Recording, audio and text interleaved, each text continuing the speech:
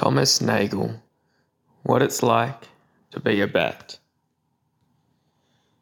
Consciousness is what makes the mind-body problem really intractable. Perhaps that is why current discussions of the problem give it little attention or get it obviously wrong. The recent wave of reductionist euphoria has produced several analyses of mental phenomena and mental concepts designed to explain the possibility of some variety of materialism, psychophysical identification, or reduction. But the problems dealt with are those common to this type of reduction and other types, and what makes a mind-body problem unique. And unlike the water H2O problem or the Turing machine IBM machine problem or the lightning electrical discharge problem or the gene DNA problem or the oak tree hydrocarbon problem is ignored. Every reductionist has his favourite analogy from modern science. It is most unlikely that any of these unrelated examples of successful reduction will shed light on the relation of mind to brain. But philosophers share the general human weakness for explanations of what is incomprehensible in terms suited for what is familiar and well understood, though entirely different.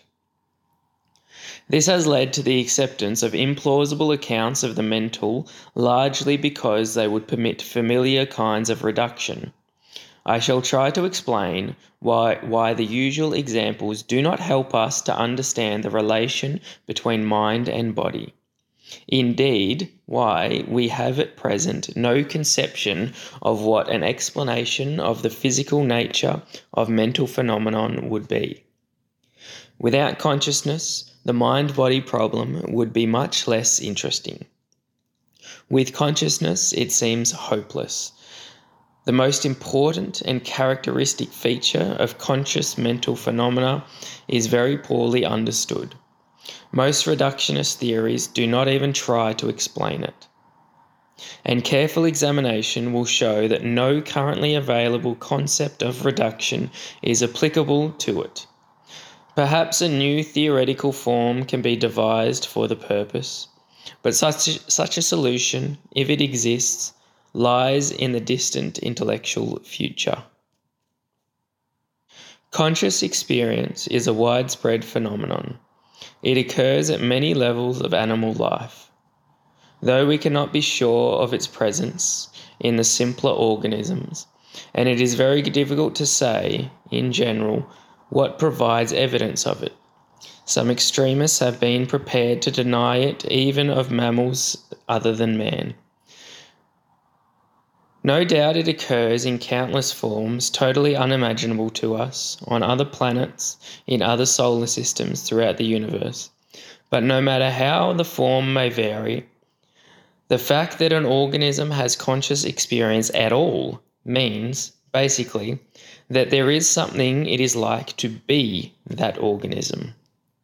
There may be further implications about the form of the experience. There may even, though I doubt it, be implications about the behaviour of the organism. But fundamentally, an organism has conscious mental states if and only if there is something that it is like to be that organism. Something it is like for that organism. We may call this the subjective character of experience. It is not captured by any of the familiar, recently devised, reductive analyses of mental, for all of them are logically incompatible with its absence. It is not analysable in terms of any explanatory system of functional states or intentional states, since these could be ascribed to robots or automata that behaved like people though they experienced nothing.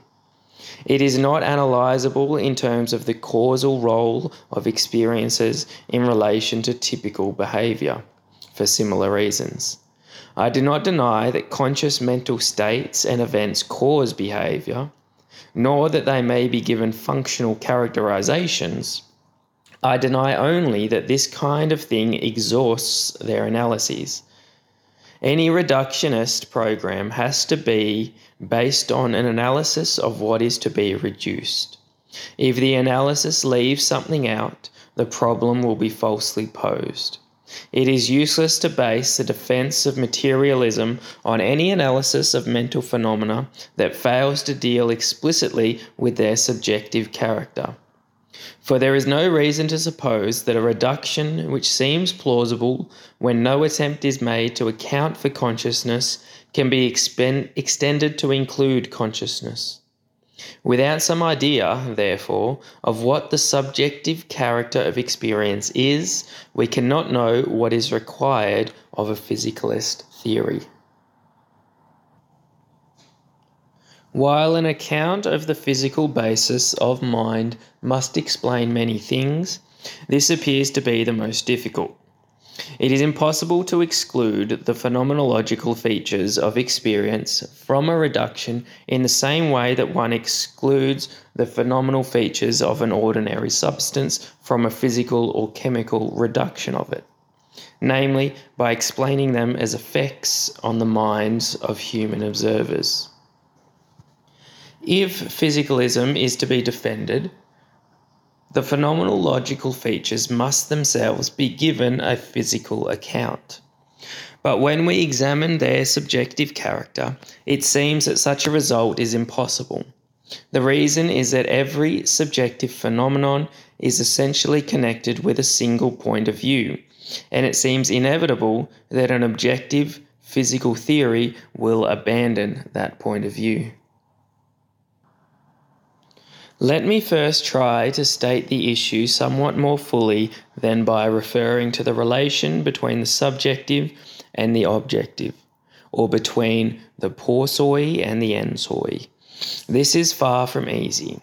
Facts about what it is like to be an X are very peculiar, so peculiar that some may be inclined to doubt their reality, or the significance of claims about them.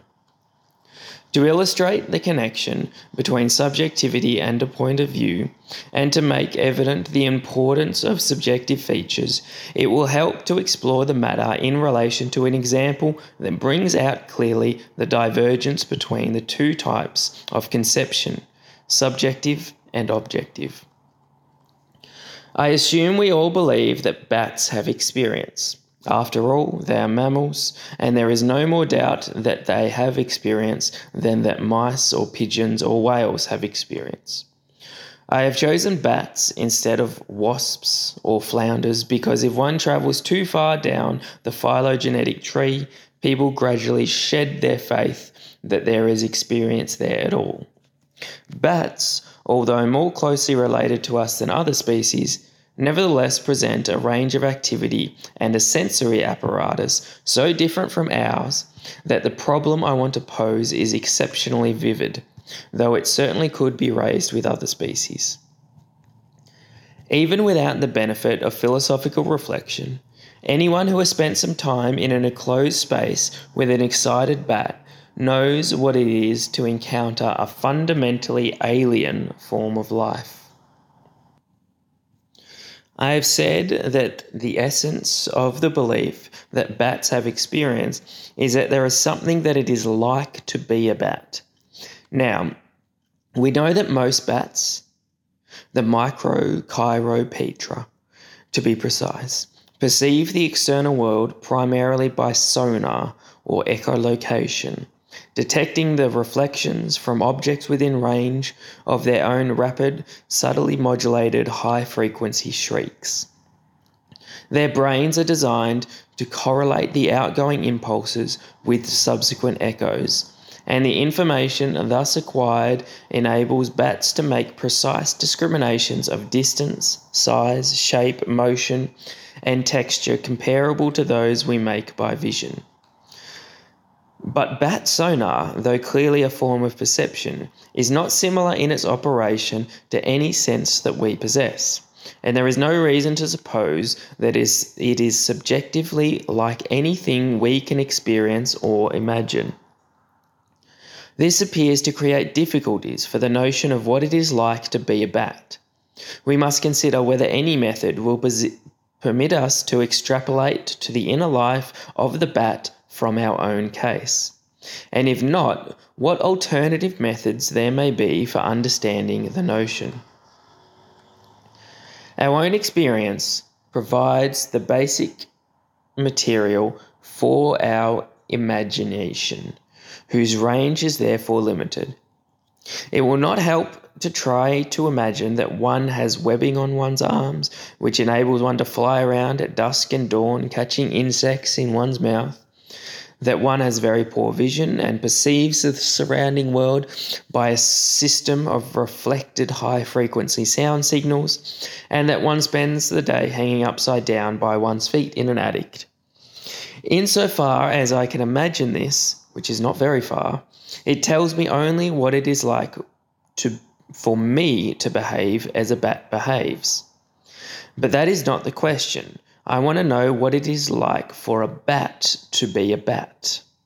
Yet if I try to imagine this, I am restricted to the resources of my own mind, and those resources are inadequate to the task.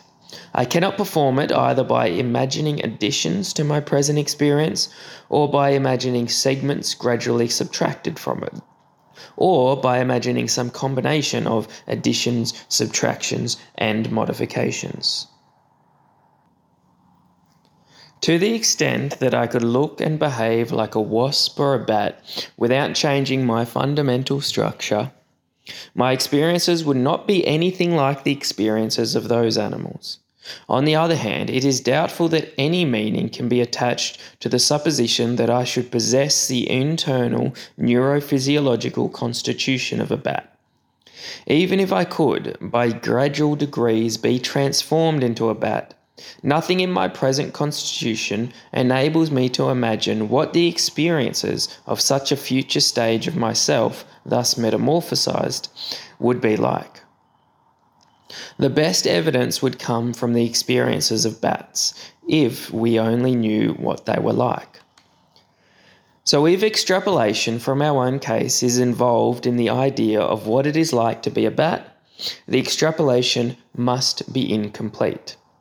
We cannot form more than a schematic conception of what it is like. For example, we may ascribe general types of experience on the basis of the animal structure and behaviour. Thus, we describe bat sonar as a form of three-dimensional forward perception. We believe that bats feel some versions of pain, fear, hunger, and lust, and that they have other, more familiar types of perception besides sonar. But we believe these experiences also have in each case a specific subjective character, which it is beyond our ability to conceive.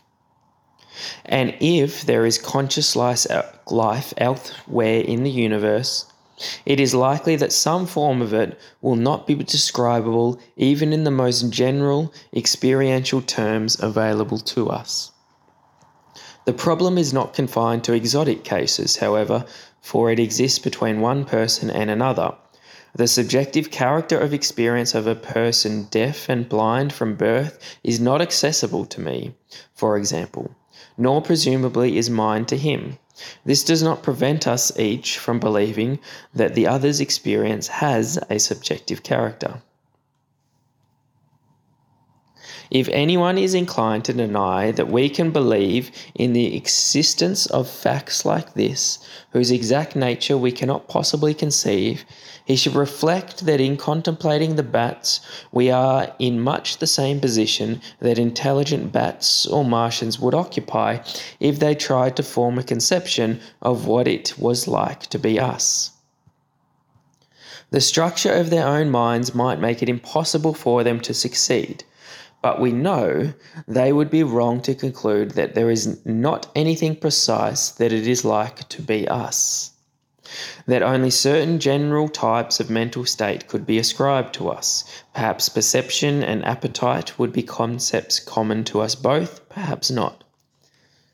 We know they would be wrong to draw such a skeptical conclusion because we know what it is like to be us. And we know that while it includes an enormous amount of variation and complexity, and while we do not possess the vocabulary to describe it adequately, its subjective character is highly specific, and in some respects describable in terms that can be understood only by creatures like us. The fact that we cannot expect ever to accommodate in our language a detailed description of Martian or bat phenomenology should not lead us to dismiss as meaningless the claim that bats and Martians have experiences fully comparable in richness of detail to our own. It would be fine if someone would develop concepts and theory that enabled us to think about those things, but such an understanding may be permanently denied to us by the limits of our nature, and to deny the reality or logical significance of what we can never describe or understand is the crudest form of cognitive dissonance. This brings us to the edge of a topic that requires much more discussion than I can give it here, namely, the relation between facts on the one hand and conceptual schemes or systems of representation on the other. My realism about the subjective domain in all its forms implies a belief in the existence of facts beyond the reach of human concepts. Certainly, it is possible for a human being to believe that there are facts which humans will never possess, and the requisite concepts to represent or comprehend them. Indeed, it would be foolish to doubt this, given the finiteness of humanity's expectations. After all, there would have been transfinite numbers, even if everyone had been wiped out by the Black Death before Cantor discovered them. But one might also believe that there are facts which could not ever be represented or comprehended by human beings, even if the species lasted forever, simply because our structure does not permit us to operate with concepts of the requisite type. This impossibility might even be observed by other beings, but it is not clear that the existence of such beings or the possibility of their existence is a precondition of the significance of the hypothesis that there are humanly inaccessible facts. After all, the nature of beings with access to humanly inaccessible facts is presumably itself a humanly inaccessible fact. Reflection on what it is like to be a bat seems to lead us, therefore, to the conclusion that there are facts that do not consist in the truth of propositions expressible in human language. We can be compelled to recognize the existence of such facts without being able to state or to comprehend them. I shall not pursue this subject, however. Its bearing on the topic before us, namely the mind-body problem, is that it enabled us to make a general observation about the subjective character of experience. Whatever may be the status of facts about what it is like to be a human being or a bat or a Martian, these appear to be facts that embody a particular point of view. I am not adverting here to the alleged privacy of experience to its possessor. The point of view in question is not one accessible only to a single individual. Rather, it is a type. It is often possible to take up a point of view other than one's own, so the comprehension of such facts is not limited to one's own case. There is a sense in which phenomenological facts are perfectly objective. One person can know or say of another what the quality of the other's experience is. They are subjective, however, in the sense that even this objective ascription of experience is possible only for someone sufficiently similar to the object of ascription to be able to adopt his point of view, to understand the ascription in the first place, as well as in the third person, so to speak. The more different from oneself the other experiencer is, the less success one can expect with this enterprise. In our own case, we occupy the relevant point of view, but we will have as much difficulty understanding our own experience properly if we approach it from another point of view as we would if we tried to understand the experience of another species without taking up its point of view. This bears directly on the mind-body problem. For if the facts of experience, facts about what it is like for the experiencing organism, are accessible only from one point of view, then it's a mystery how the true character of experiences could be revealed in the physical operation of that organism. The latter domain is a domain of objective facts par excellence, the kind that can be observed and understood from many points of view and by individuals with differing perceptual systems.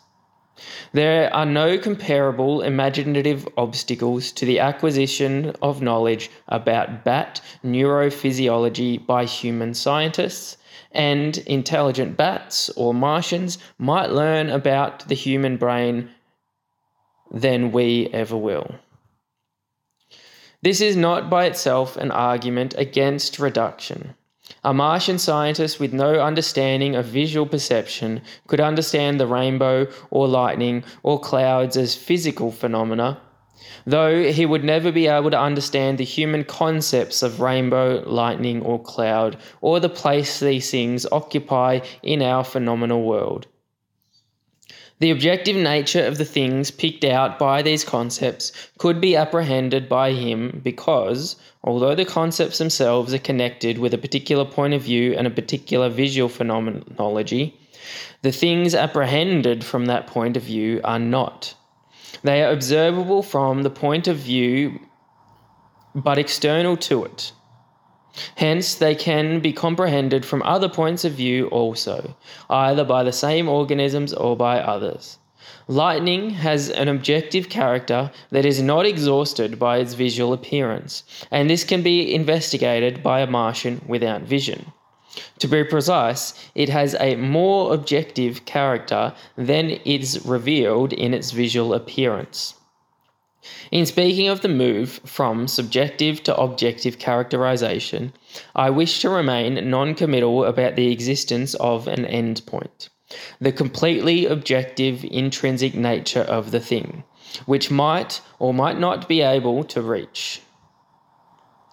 It may be more accurate to think of objectivity as a direction in which the understanding can travel. And in understanding a phenomenon like lightning, it is legitimate to go as far away as one can from a strictly human viewpoint.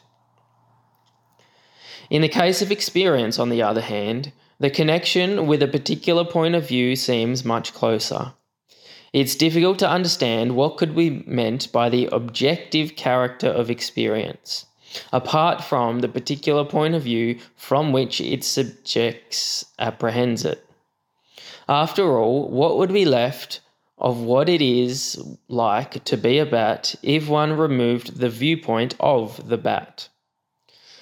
But if experience does not have, in addition to its subjective character, an objective nature that can be apprehended from many different points of view, then how can it be supposed that a Martian investigating my brain might be observing physical processes which were my mental processes, as he might observe physical processes which were bolts of lightning, only from a different point of view?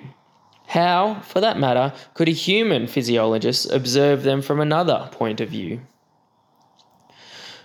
We appear to be faced with a general difficulty around psychophysical reduction. In other areas of the process of reduction is a move in the direction of greater objectivity, towards a more accurate view of the real nature of things. This is accomplished by reducing our dependence on individual or species-specific points of view toward the object of investigation. We describe it not in terms of the impressions it makes on our senses, but in terms of its more general effects and of properties detectable by means other than human senses. The less it depends on a specifically human viewpoint, the more objective is our description.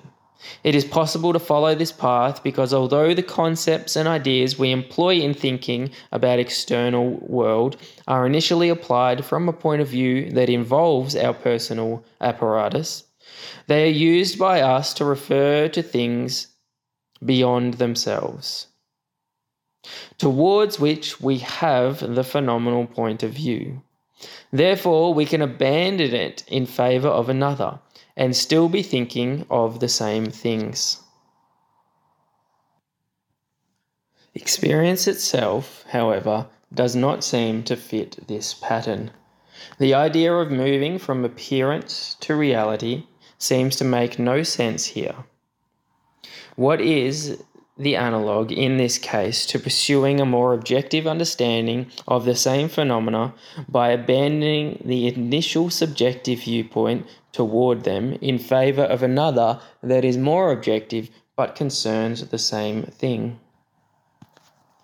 Certainly it appears unlikely that we will ever get closer to the real nature of human experience by leaving behind the particularity of our human point of view and striving for a description in terms of accessible to beings that could not imagine what it's like to be us.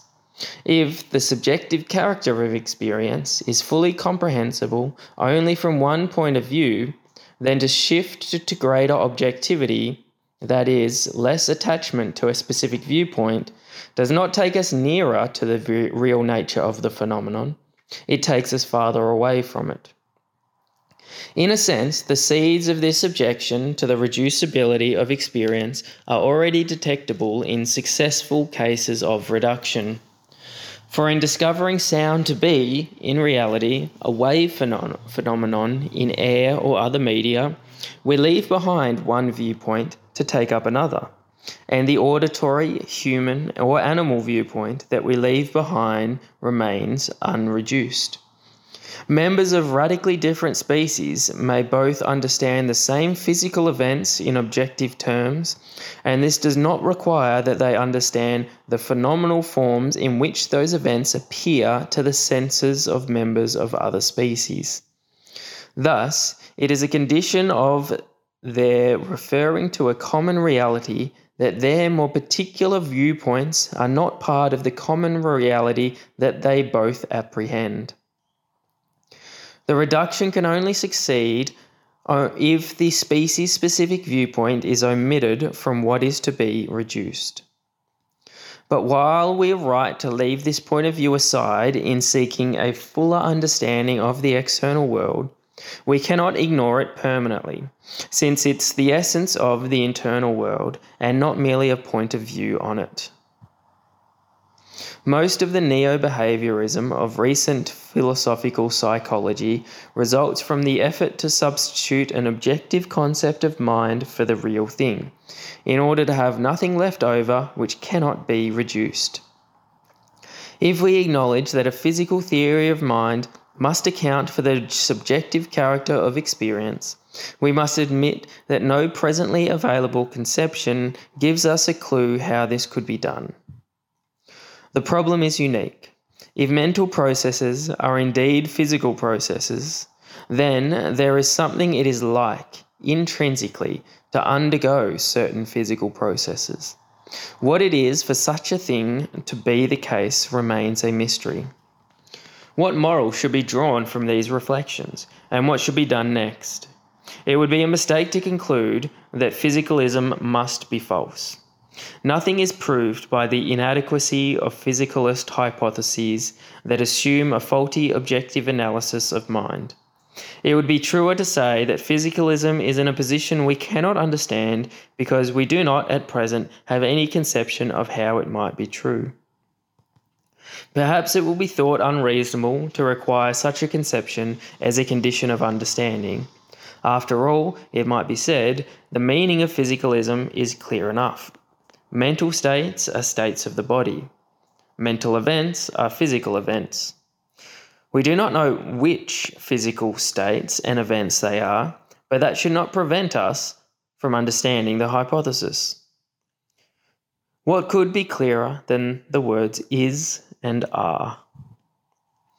But I believe it is precisely this apparent clarity of the word is that is deceptive.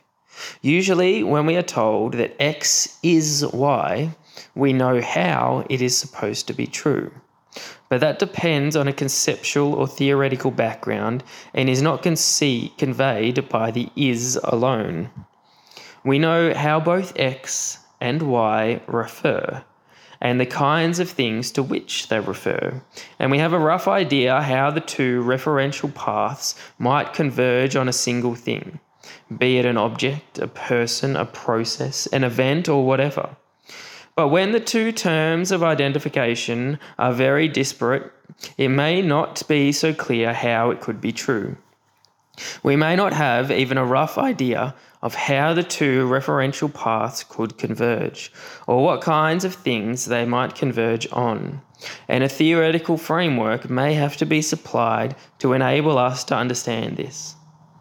Without the framework, an air of mysticism surrounds the identification. This explains the magical flavour of popular presentations of fundamental scientific discoveries, given out as propositions to which one must subscribe without really understanding them. For example, people are now told at an early age that all matter is really energy. But despite the fact that they know what is means, most of them never form a conception of what makes this claim true because they lack the theoretical background. At the present time, the status of physicalism is similar to that which the hypotheses that matter is energy would have had if uttered by a pre-Socratic philosopher. We do not have the beginnings of a conception of how it might be true. In order to understand the hypothesis that a mental event is a physical event, we require more than an understanding of the word is. The idea of how a mental and a physical term might refer to the same thing is lacking, and the usual analogies with theoretical identification in other fields fail to supply it. They fail because, if we construe the reference of mental terms to physical events on the usual model, we either get a reappearance of separate subjective events as the effects through which mental reference to a physical event is secured, or else we get a false account of how mental terms refer, for example, a causal behaviourist one. Strangely enough, we may have evidence for the truth of something we cannot really understand. Suppose a caterpillar is locked in a sterile safe by someone unfamiliar with insect metamorphosis, and weeks later the safe is reopened, revealing a butterfly. If the person knows that the safe has been shut the whole time, he has reason to believe that the butterfly is, or once was, the caterpillar, without having any idea in the sense this might be so. One possibility is that the caterpillar contained a tiny winged parasite that devoured it and grew into a butterfly. It is conceivable that we are in such a position with regard to physicalism. Donald Davidson has argued that if mental events have physical causes and effects, they must have physical descriptions. He holds that we could have reason to believe this even though we do not, and in fact could not, have a general psychophysical theory. His argument applies to intentional mental events, but I think we also have some reason to believe that sensations are physical processes, without being in a position to understand how. Davidson's position is that certain physical events have irreducibly mental properties, and perhaps some view describable in this way is correct, but nothing of which we can now form a conception corresponds to it, nor have we any idea what a theory would be like that enabled us to conceive of it. Very little work has been done on the basic question, from which mention of the brain can be entirely omitted, whether any sense can be made of experiences having objective character at all.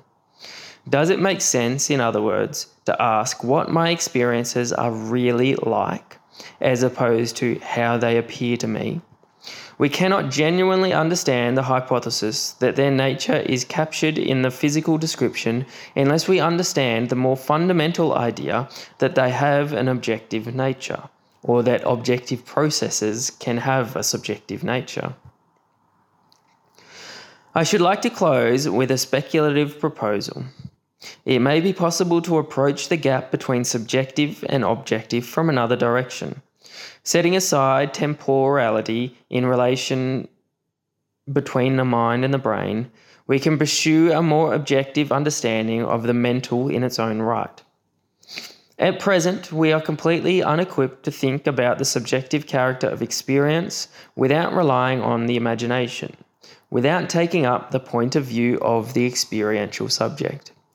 This should be regarded as a challenge to form new concepts and devise a new method, an objective phenomenology not dependent on empathy or the imagination. Though presumably it would not capture everything, its goal would be to describe, at least in part, the subjective character of experiences in a form comprehensible to beings incapable of having those experiences. We would have to develop such a phenomenology to describe the sonar experiences of bats, but it would also be possible to begin with humans. One might try, for example, to develop concepts that could be used to explain to a person blind from birth what it was like to see. One would reach a blank wall eventually, but it should be possible to devise a method of expressing in objective terms much more than we can at present, and with much greater precision. The loose intermodal analogies, for example, red is like the sound of a trumpet, which crop up in discussions of this subject are of little use. That should be clear to anyone who has both heard a trumpet and seen red. But structural features of perception might be more accessible to objective description, even though something would be left out. And concepts alternative to those we learn in the first person may enable us to arrive at a kind of understanding even of our own experience, which is denied us by the very ease of description and lack of distance that the subjective concepts afford. Apart from its own interests, a phenomenology that is in this sense objective may permit questions about the physical basis of experience to assume a more intelligible form.